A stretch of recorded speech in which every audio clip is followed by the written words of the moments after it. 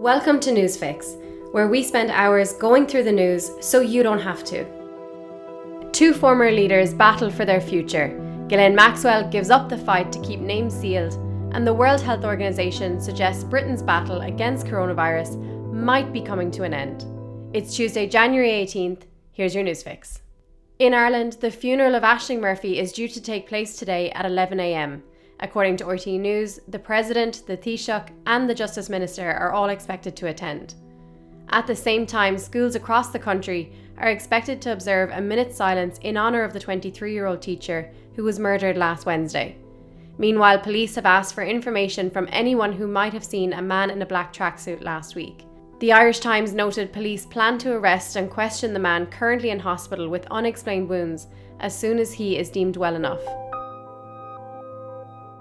In two stories we're keeping a close eye on today, Israel's former Prime Minister Benjamin Netanyahu is reportedly close to reaching a plea deal, one which would end the corruption trial he has been marred with for years.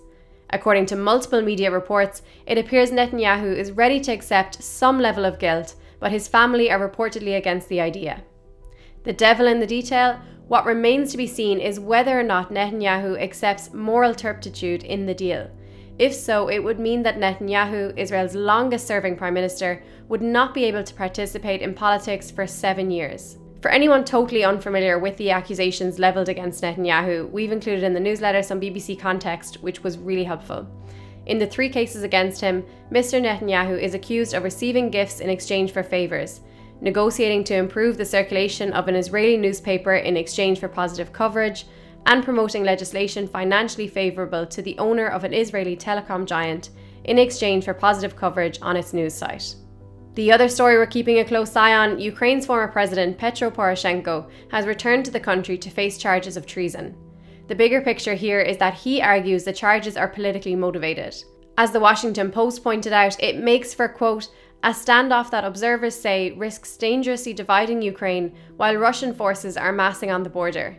The New York Times described it as a perilous distraction, and context on all of this from CNN says, quote, Poroshenko, 56, is being investigated for alleged treason linked to the financing of Russian-backed separatist fighters through illegal coal sales in 2014-2015.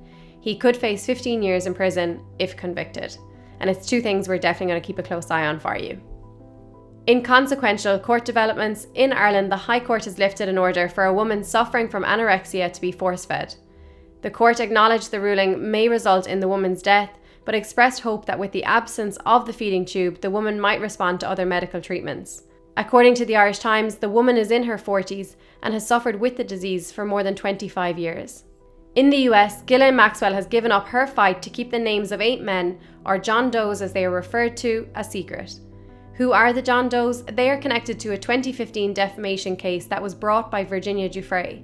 CNN noted 2 of the John Does do not oppose their names being revealed, and it is now up to a court to decide whether or not those names should be unsealed. Meanwhile, an ITV documentary, Ghislaine, Prince Andrew and the Paedophile, is set to air at 9 p.m. tonight. It includes a scene where Prince Andrew's mobile phone appears to be found in Epstein's little black book. In two relatively positive pandemic updates, the end of the pandemic is in sight for Britain, according to the World Health Organization. The Times reported cases fell by more than a third in a week. Meanwhile, in Ireland, NPHET is expected to recommend the easing of restrictions on Thursday. In terms of what specifically is expected, the main change is a closing time of midnight for bars and restaurants, which have been obliged to shut at 8 p.m. since before Christmas. Now, a new book called The Betrayal of Anne Frank releases today, and identifies a suspect believed to have been the person who gave up the diarist and her family to the Nazis. For 6 years, research was carried out by a team including a former FBI agent. They now believe a Jewish man called Arnold van der Berg, who died in 1950, was most likely the person who led the Nazis to Anne Frank's family. There has also been suggestions Anne Frank's father had received an anonymous letter revealing to him that van der Berg was the one who betrayed them. The former FBI agent who did a lot of this research has suggested anti-Semitism may have been the reason it was never made public. #HaveYourSay. In Monday's Newsfix, we wrote about the government's plans to scrap the BBC's licence fee beyond 2027. We asked you guys on our Instagram account what you thought about it.